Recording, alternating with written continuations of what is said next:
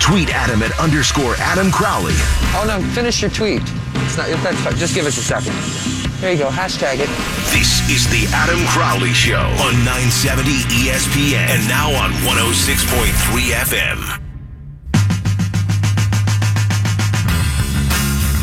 Transparency is the number one virtue of the Crowley Show. Because of that,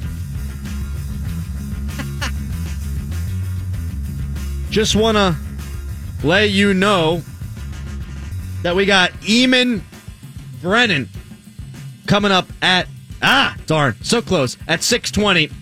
We had him on earlier in the show. We did. Going to play him back. He was that good talking about the Pitt coaching hire. But in the interview, I had a slip of the tongue. Don't know if it's an FCC violation yet. Here's the thing. Let him hear it. See if they can pick it up if they haven't heard it yet. So you don't want to play it now? No, I want to play. I'd like to go through the interview. I mean, clearly we cannot play the isolated sound because we got yelled at for that already? Yeah, I need no more suits at that door. I do not need that right now. And clearly we don't as a show. So I say it's probably better to just listen intently to this interview and see if they'll hear it on their own. Because they didn't say don't play the interview again. They just said don't play the sound bite again. Okay, well, the interview's coming up in 18 minutes. So wait until then. Then you'll hear it. Okay. I mean, should we play it? Play it. If things played out well for him at Pitt, I could see him jumping ship, whether, oh, for the love of God.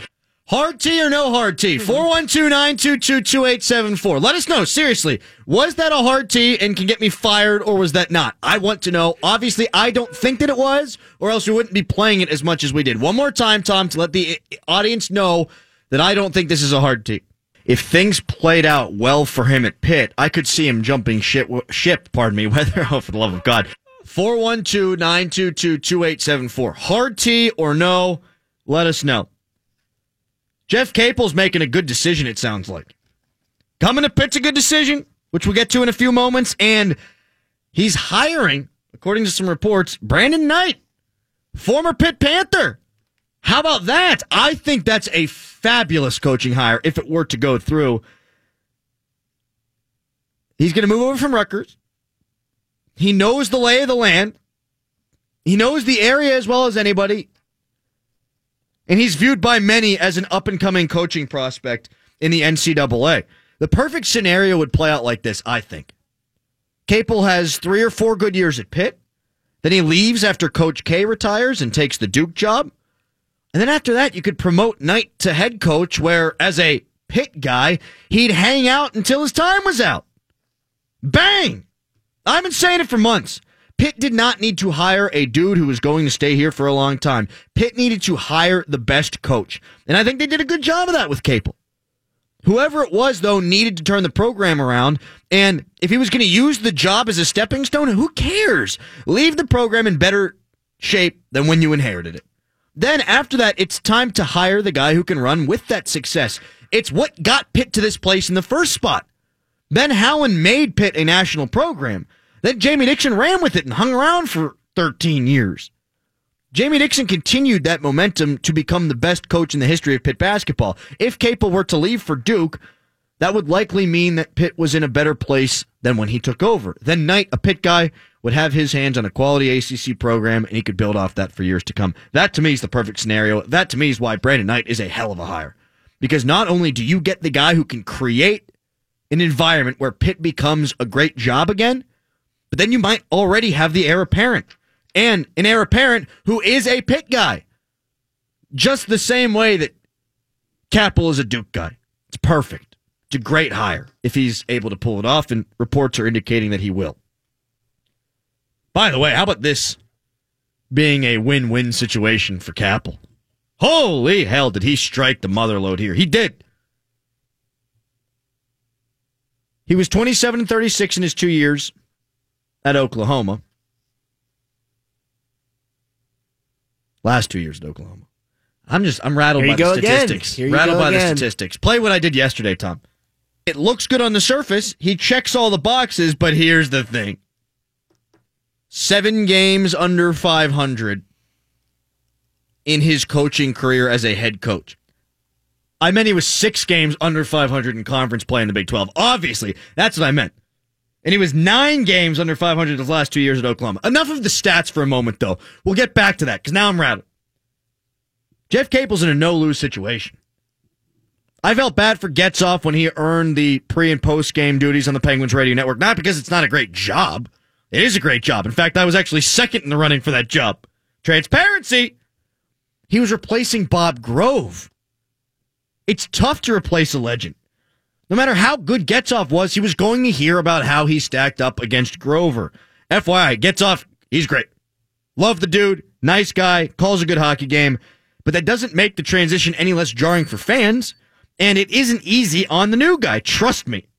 When I took over for David, there was some pushback at first. Now the ratings are up 700%, and I'm hitting bonuses and living that good life. It's bitching, baby. But imagine the dude that takes over for Madden when he dies. Or Stan, if he retires. I'm getting in trouble. There's an email right there. That poor chump does not stand a chance. Taking over for a legend is never an easy thing to do. Hell, Kevin Ollie won a damn national championship at UConn, and that guy got ousted. Why? Because he still wasn't Calhoun. But could you imagine taking an easier job than the Pitt coaching job? You ain't taking over for a hero. You're taking over for a zero. All due respect to Kevin Stallings. Jeff Capel can win 1 conference game next year, and he'd have done more than Stallings did this year. Pitt fans so badly wanted Stallings gone that Stan Savran himself could be coaching the team, and they'd think it was an upgrade. I've asked the question, why would anybody want this job? But it's actually pretty simple. It's an ACC job, and you don't need to be successful right away. Sure, building a program from scratch is not easy. And you don't have to be successful right away. But Capel doesn't need this program to go on a meteoric rise.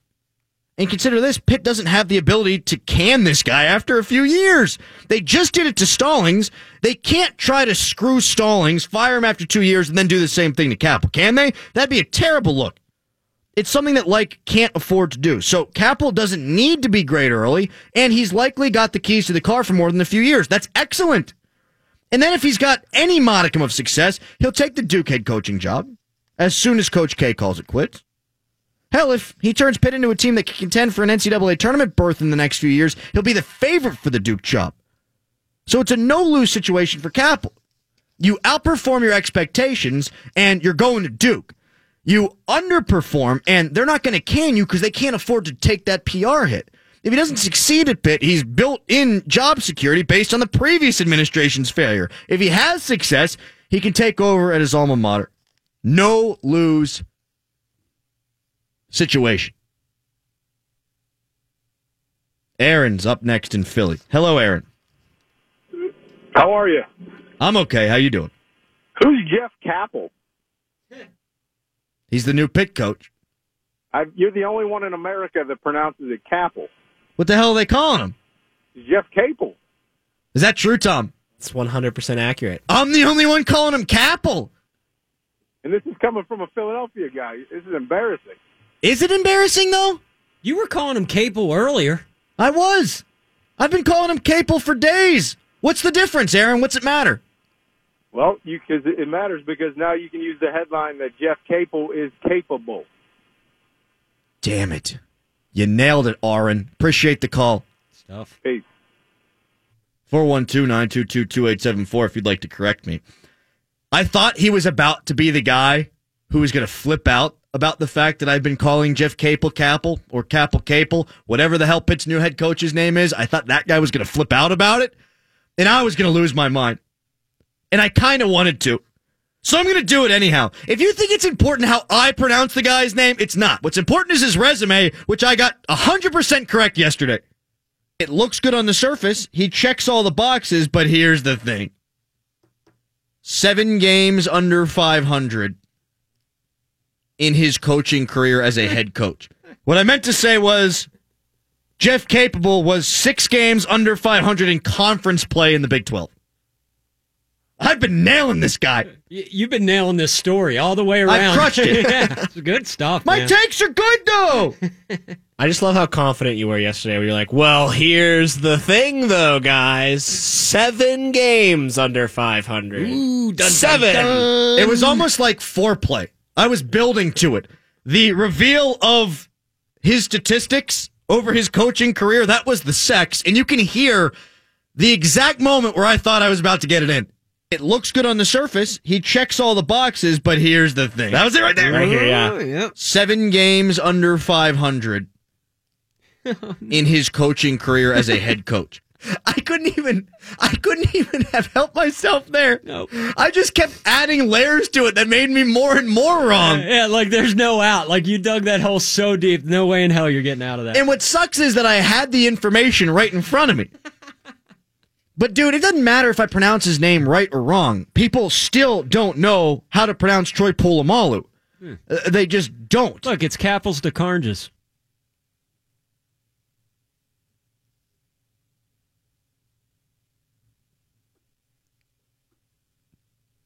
Play that song. You never miss a butt. Okay, yeah, I'll play. I thought Tom never missed a butt. Come on, that was a good one. Capels to oranges? Capels to Carnges. That was a terrible one. That's pretty bad. I have one, though. I'm workshopping a nickname for him. How do you guys feel about the Big Capicola? That's awful. That's horrible. All right, I'll keep workshopping. Capable's better. No, it's not. That's leading the pack No, right it's now. not. I mean, Capicola? I think there. I think there might be better out there. But right now, that's leading the pack, right? I appreciate that. Capable's leading the pack or Tom's terrible? No, the Capicola's leading the pack. Caped Crusader. All right, both of you shut the hell up. Both of you shut up and let me flip out on what the guy didn't say, but what I thought he was going to say. If I get the guy's name wrong, it matters not. Connor Sherry allowed for people to call him Connor Sherry for 2 freaking years. It doesn't matter if you mispronounce a guy's name. Mark Madden calls Jason Mackey Mackay, and he still get the best ratings in town. Okay? It matters not. Okay? Most people call John Steigerwald, and really, it's pronounced John Jackass. People screw that one up all the time. It doesn't matter if I pronounce the name right. The take's still good. In fact, let me slap some take on top of the Capel thing. He wins the day, and he buys some time for Heather Lyke. I think expectations have to matter. You can't set them too high. You can't set them too low. You don't want your program to be scraping by and not making the NCAA tournament every 5 years. You don't need that to happen. And you can't also say we need you making it 5 out of 5. You have to realize that there's going to be some middle ground there. And I think Pitt fans need to be taken down a peg because they're setting themselves up to fail, and they're setting this guy up to fail. The Big Capicola. Yeah. It just rolls off the tongue. He was 27-36 in his last 2 years at Oklahoma. Trust me. He was 6 games under 500 in conference play in the Big 12. Oklahoma had made the tournament a dozen straight years under Kelvin Sampson, and then Capel made it in 2 out of 5 years. Again, that's not to say he can't be better this time around, but going to the tournament 40% of the time at Oklahoma isn't a good look. His recruiting is said to be great, and I've got a buddy who was a student assistant for Duke basketball under Coach K who said he'd take a bullet for Coach Capel. He's a dude the players love, but how much of his recruiting success was due to the fact that he was recruiting players to Duke? How much of his recruiting success at Oklahoma was due to an assistant coach giving out impermissible benefits? I don't know the answers to those questions, but here's the bottom line. Set the expectations at an appropriate level. As for today, Heather Lyke just bought herself some street cred.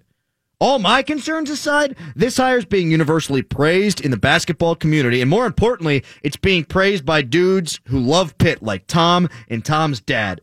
Tom was wearing his Pitt script t-shirt yesterday because he was so pumped about the hire. The fan base has a pulse again. They've got hope again. Sweet Caroline. Ba, ba, ba. Stallings didn't inspire confidence when they brought him in. He didn't inspire hope.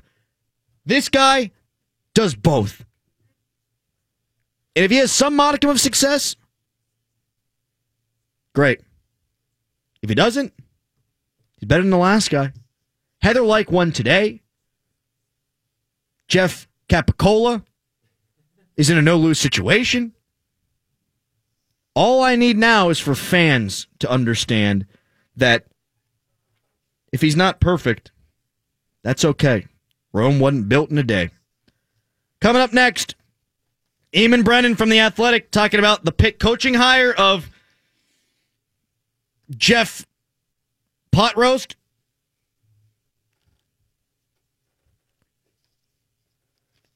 And he'll preview for a couple of minutes the NCAA tournament. I'll also swear it's the Crowley Show.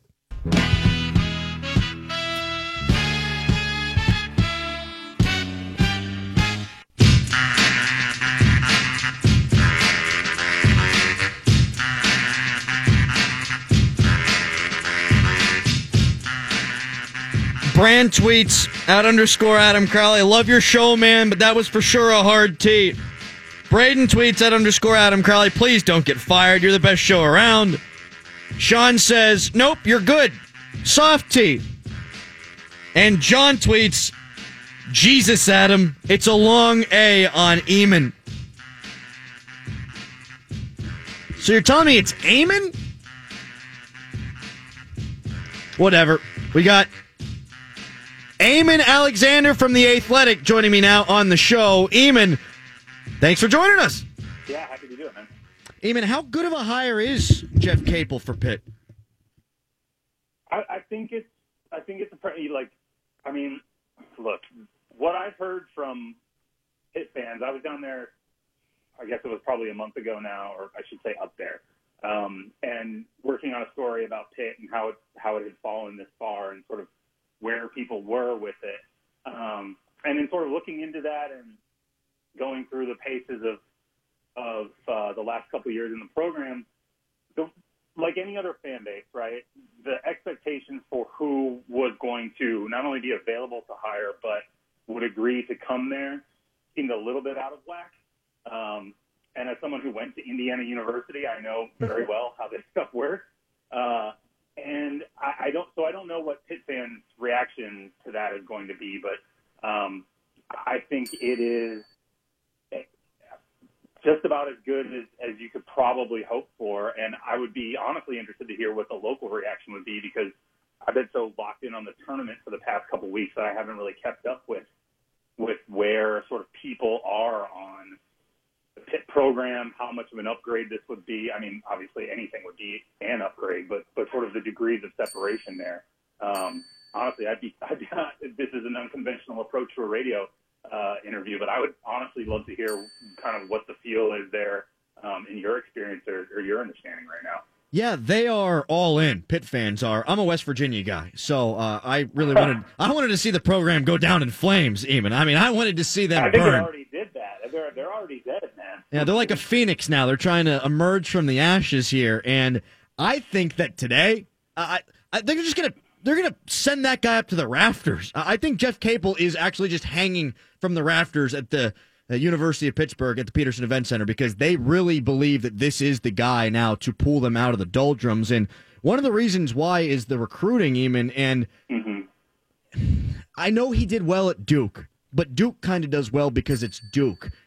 Oklahoma is, I think, a better program, an easier program to sell than the University of Pittsburgh. So I'm wondering now if his recruiting can now translate to the University of Pittsburgh.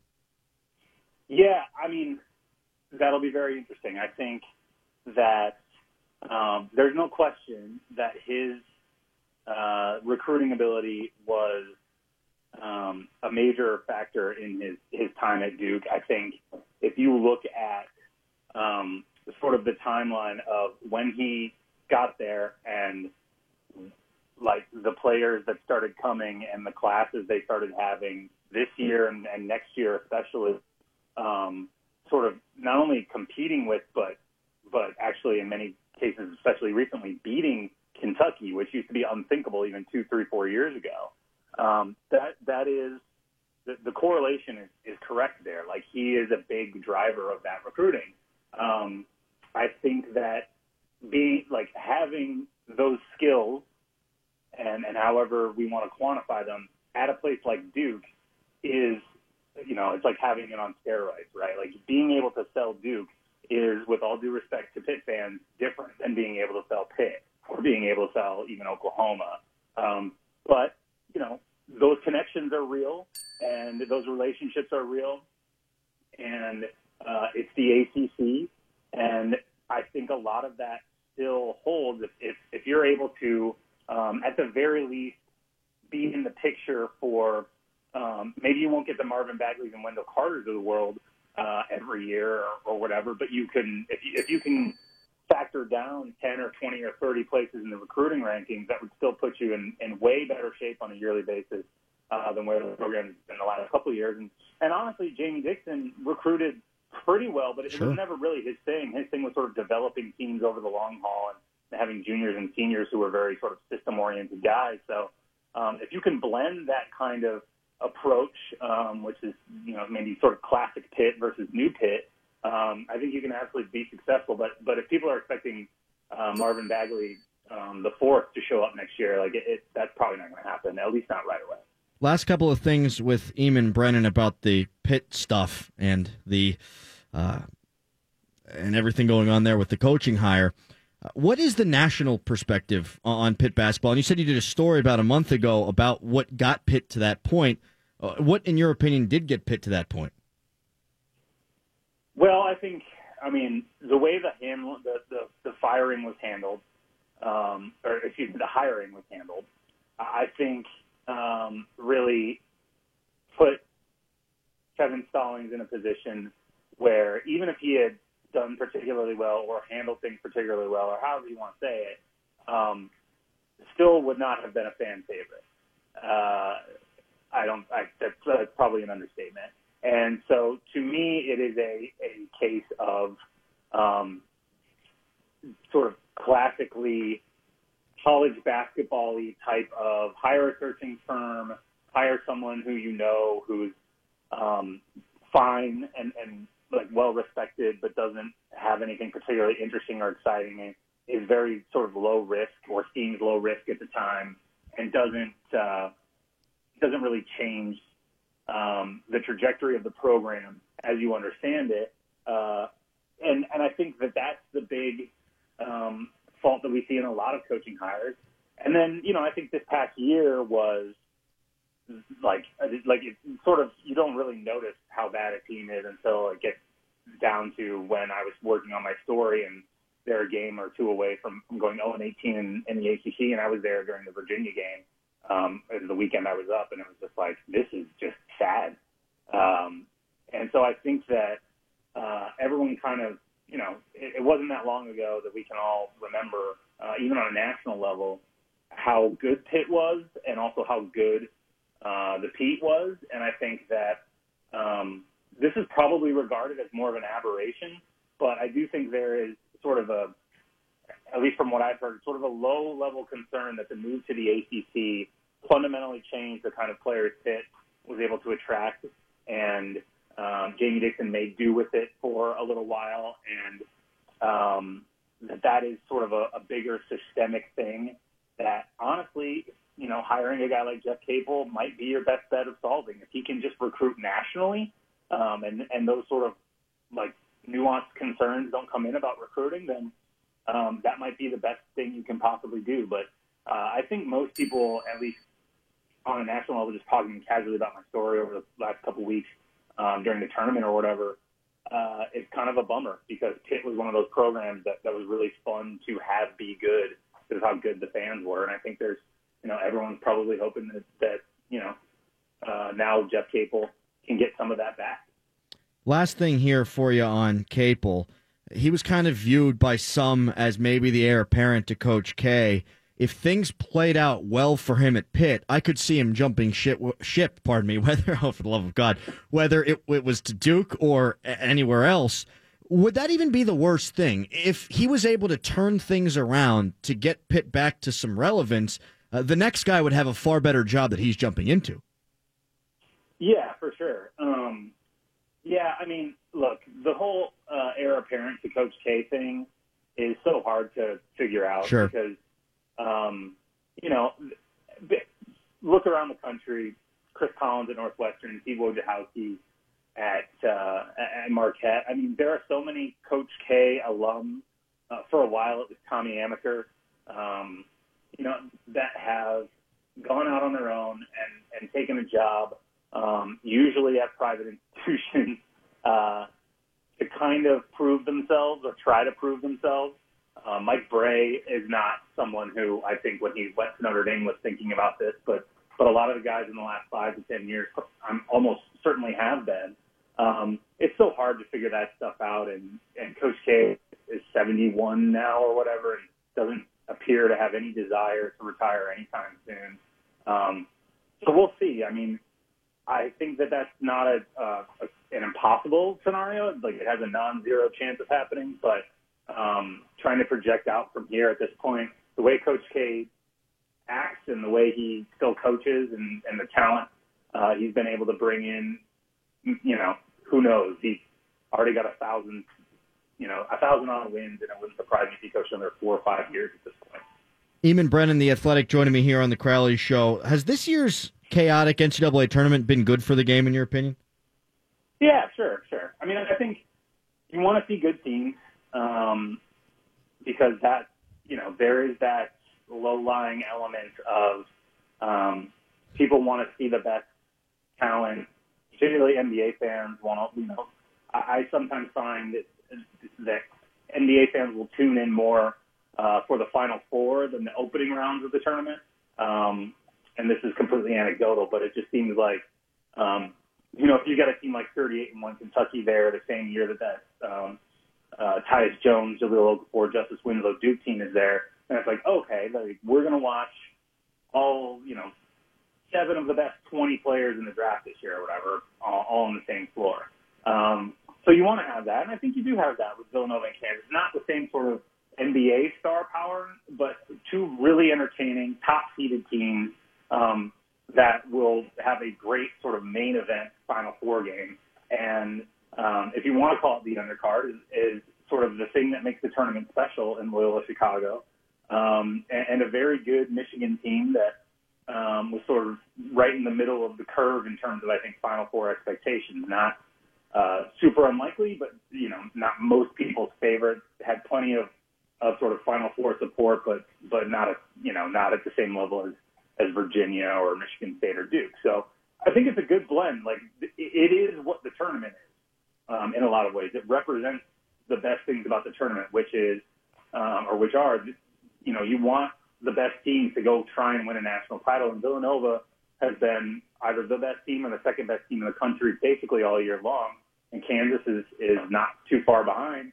And then, you want to see unlikely things happen that you can't see in the NBA playoffs, or really in any other sport, because it's a single elimination tournament and the team gets hot, they play really well, they're locked in, and they're good, like Loyola Chicago or Michigan.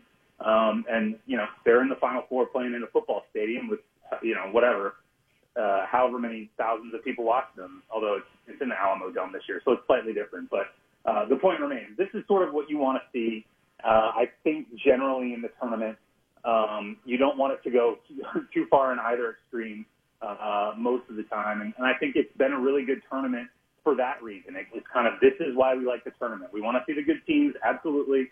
But we want to have these stories that go beyond basketball that a lot of people can sort of galvanize around, that are interesting, even if you really don't care one way or the other who wins the national title. Hey, Eamon, who wins the national title? Villanova, I think. If Duke had beaten Kansas, if Grayson Allen's shot had gone in, I might not be saying that. In fact, I picked Duke to win it all before the tournament started. I just think they present different matchups to Villanova than Kansas does. I think Kansas is actually, maybe for the first time in Bill Self's tenure, really similar to a team like this Villanova team. And 2 incredible veteran point guards up front, very flexible sort of 1 through 4 guard play with guys like Mikal Bridges and Fee, who can kind of do some stuff in the post and go down low a little bit. 1 essential center, more or less, in that starting 5. Amari Spellman for Villanova and Udoka Azubuike for Kansas. I just think that Villanova is a better version of that. That's what they've been for years, and they've sort of perfected the formula, at least on offense, this year in a lot of ways. And I don't know that Kansas is quite at that elite level with them. And I think, obviously, in terms of expectation, you have to, whoever, sort of wins Kansas and Villanova, I think you have to take them over whichever team comes out of the other side of the Final Four. And I just think Villanova all year long has either been the best team in the country, or depending on how many 40-point games in a row that Virginia allowed, maybe the second best. But right now, Villanova is the best team in the field, I think, by a reasonably fair margin. And it would surprise me if they weren't able to bring it home, particularly given the way they won last weekend, right? Not shooting well, turning the ball over against West Virginia.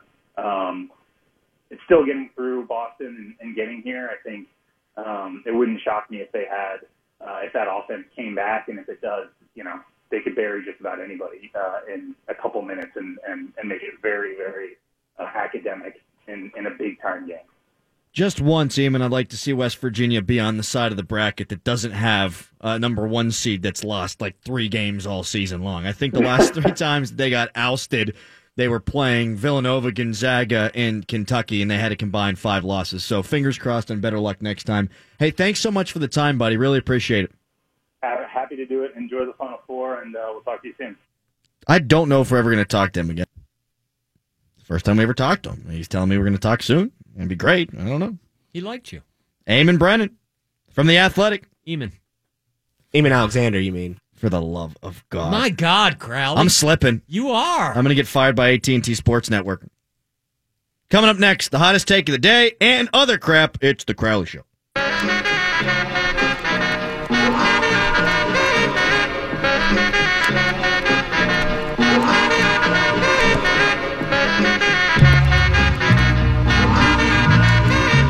Pens are off tonight, which means I'm not going to lose my damn mind at all the hot takery. They will play tomorrow. You know who else plays tomorrow? Weather permitting. And Buccos.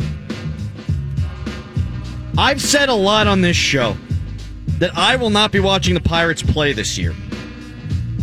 I don't want to be spending a lot of time talking about the Pittsburgh Pirates because the ownership doesn't give a rip about whether they win or lose games. Why should I? Why should my listeners? That being said, I'm not going to watch the games at home. I'm not going to watch the games at my friend's house. If I watch the game, I'll watch it at a bar. That way, the TV's already on. The ratings would already be being accrued. And then that way, I'm still informed as it relates to the Pittsburgh Pirates. All right? We squared there? So tomorrow I'll be watching the game at a bar, weather permitting, and I'll give you my thoughts. But if they start sucking right off the bat, if I look up and they're 0-7, or if they're 12-45, I ain't talking about them at all. It's not worth my time. It's not worth your time. You know, you never have to worry about that with the Penguins. They're always going to be competitive, yet you worry about it anyway.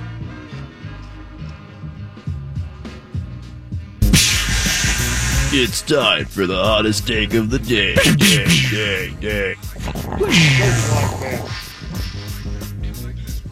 Yesterday, I'm scooting along, driving in my 2009 Kia Rio, and I see to my left a sinner. I see to my left one of the most disgusting things I've ever seen in my entire life. No, I didn't see someone jaywalk. No one was littering. There wasn't a fight that needed to be broken up. I didn't see anybody throwing disparaging comments towards another human being. No, nothing like that. But I did see a sinner. Someone who belongs in the deepest bowels of hell. Someone who I think should probably be struck by lightning. It was a car. A Jeep, if you will. Nah, not a Jeep. Jeep people are cool. It was one of them big old gas guzzler cars. And on one side, giant-ass Dallas Cowboys star. The other side, you got the big-ass New York Yankees logo, and then 2 other logos nestled right there on top of the Yanks. Ironically, on top of the Yanks, 2 southern schools, Clemson and North Carolina. This son of a bitch had all their bases covered. Football? Who was 13-3 2 years ago? Oh, the Dallas Cowboys. Who wins championships every other year in baseball? Oh, yeah, the New York Yankees. Who was the defending NCAA football champion going into this year and also made the Final Four? Oh, yeah, that was right. It was Clemson. And in basketball, the team that had gone to the championship in back-to-back years, North Carolina. Yo, you're not a fan. You're an ass. You're a terrible person. And I don't wish ill upon anyone. I don't want bad things to happen to any person that I come in contact with. I'm all about the love, yo. I love human beings. I'm all about equality. It's 2018. Gender don't matter. Skin color don't matter. Creed don't matter. Nothing matters. But if you are a fan, quote unquote, of those 4 teams or any 4 similar teams, and you slap that on the back of your giant ass gas guzzling vehicle, then I hope you drive straight into a ditch. Your life has known no pitfalls. There have been no lows. You've not ever been sad as a sports fan. Oh, my Clemson team wasn't all that good this year. He was probably a Gamecocks fan the year prior. Oh, Duke really hadn't been up to snuff lately. Might as well flip on over to North Carolina. You're the worst. That person cheats on their girlfriend. There's no doubt about it. They get their girlfriend or wife pregnant, and then when they start not looking as great, they jump off the bandwagon. Sorry, wife. You ain't looking so good anymore. Gotta find myself a younger model. The worst kind of person. Belongs in the deepest depths of hell. No respect. In fact, I would have more respect for that person if they were a drug dealer. At least I'd know they were trying to make a decent living. This person, though. Pick a school, stick with it. Ups and downs, trials and tribulations. Pick a ball club, stick with them. Trials and tribulations. Go Indians, by the way. Boo-boo-boo-boo! That was the hottest take of the day. And FYI, if you're going to do that, if you're going to be that guy, pick a better football team. I'm surprised he doesn't have an Eagles sticker on the back. You know what? He probably just hasn't had the car fitted for it yet. Got a tough time scraping off the star. The Cowboys don't even count anymore, though, do they? They were 13-3 a couple of years ago. They've been contenders. They won a Super Bowl in 95, but if you're going to be a front runner, at least front run better. Again, though, he'll probably take the sticker off any moment now. Woo! Other crap. Ronda Rousey is no longer relevant. She's also a jerk. Here's her taking exception to a question that Mike Golick asked her today on Wingo and Golick, or Golick and Wingo, or whatever the hell they call that boring show. Let's go back and start with when you knew from the MMA, when you were done there, when you knew in your mind, I'm not going to fight anymore. I never said that. So there is a possibility that you could go back in time? There's a possibility that I could go back in time? That's your question to me? Go back in time and fight. Go back in the octagon. I do not have the ability to go back in time, no. No. Would you fight again? I don't know. There's nothing that makes me typically cringe more than when somebody is giving a broadcaster the runaround, but Golick and Wingo and Greenberg, they've never asked anybody a tough question anyhow, so I don't mind that, but that's not a good look for Ronda Rousey, who is, again, not relevant anymore. Woo! Other crap. Vlad Guerrero Jr.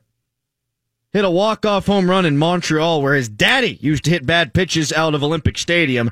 It got me right in the feels. It was weird that they were wearing Toronto Blue Jays uniforms, but my God, that kid looks just like his dad, except a little fatter and not as good. Woo! Other crap. Lick DeBow was playing guitar at a dive bar in Orlando. People are slurping it up like a beer at a frat party. I mean, have you ever seen an 80-year-old play guitar before? I have.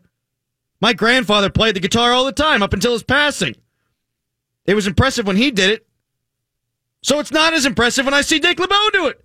Oh my God, he can coach football and play guitar? Dick's a great guy, sure. But a lot of people can do that. In fact, I can play the trombone. I'm talented. Woo! Other crap. The angst at the end of today's program has just been superb. This is one of the best other crap segments I've ever done, and I think it's because I was so angry at that jackass for being a front runner. I mentioned the Pirates for 30 seconds on today's show to open this segment, in fact. We haven't previewed the team at all. We did yesterday. I talked to my grandma about it. She's got some takes. I'm still rooting for them, and I still love them. You think they're going to be okay? Yeah, they're going to be okay. How about your boy Cervelli? Oh, I just love him. I just hope he don't get hurt. He's always getting his knees hurt, and then he's laid up. And that better not happen this year like it did last year. And we're going to have a good team. They'll all be young and new and everything, but I think that our pitchers are pretty good, these new ones. Trevor Williams, Chad Kuhl. Yep, they're all good. Glasnow. But we didn't win last night. Yeah, I think they're going to be okay, Adam. And no matter what, I'm rooting for them. They're our Pittsburgh Pirates, and I love them. Woo! Other crap. So she's right. Young pitchers are the key. If Francisco Cervelli stays healthy and the rest of the club stays healthy, I think that they'll be fine. Also, she didn't need words to say it, but she's not a big fan of Tyler Glasnow. Yeah. Not a big fan at all. I brought up Trevor Williams, brought up Jameson Taillon. She was not having it with that Tyler Glasnow. No. Not at all. And it's because he's now in the bullpen. Woo! Other crap. It has been 396 days since Pitt basketball has won a conference game. Woo! Other crap. It has been exactly 0 days since Pitt basketball lost a press conference. Good for them, baby. Way University to go, of Pittsburgh Pitt. is back. Way to go, They're Pitt. back. Sweet Caroline. Let's go, Pitt. They got it back, baby. They're going to the top with this Jeff Capel guy. Been a hell of a show today. Who let the dogs out? Eamon Alexander. Vinny Communist. Jeff Capel. Oh, yeah.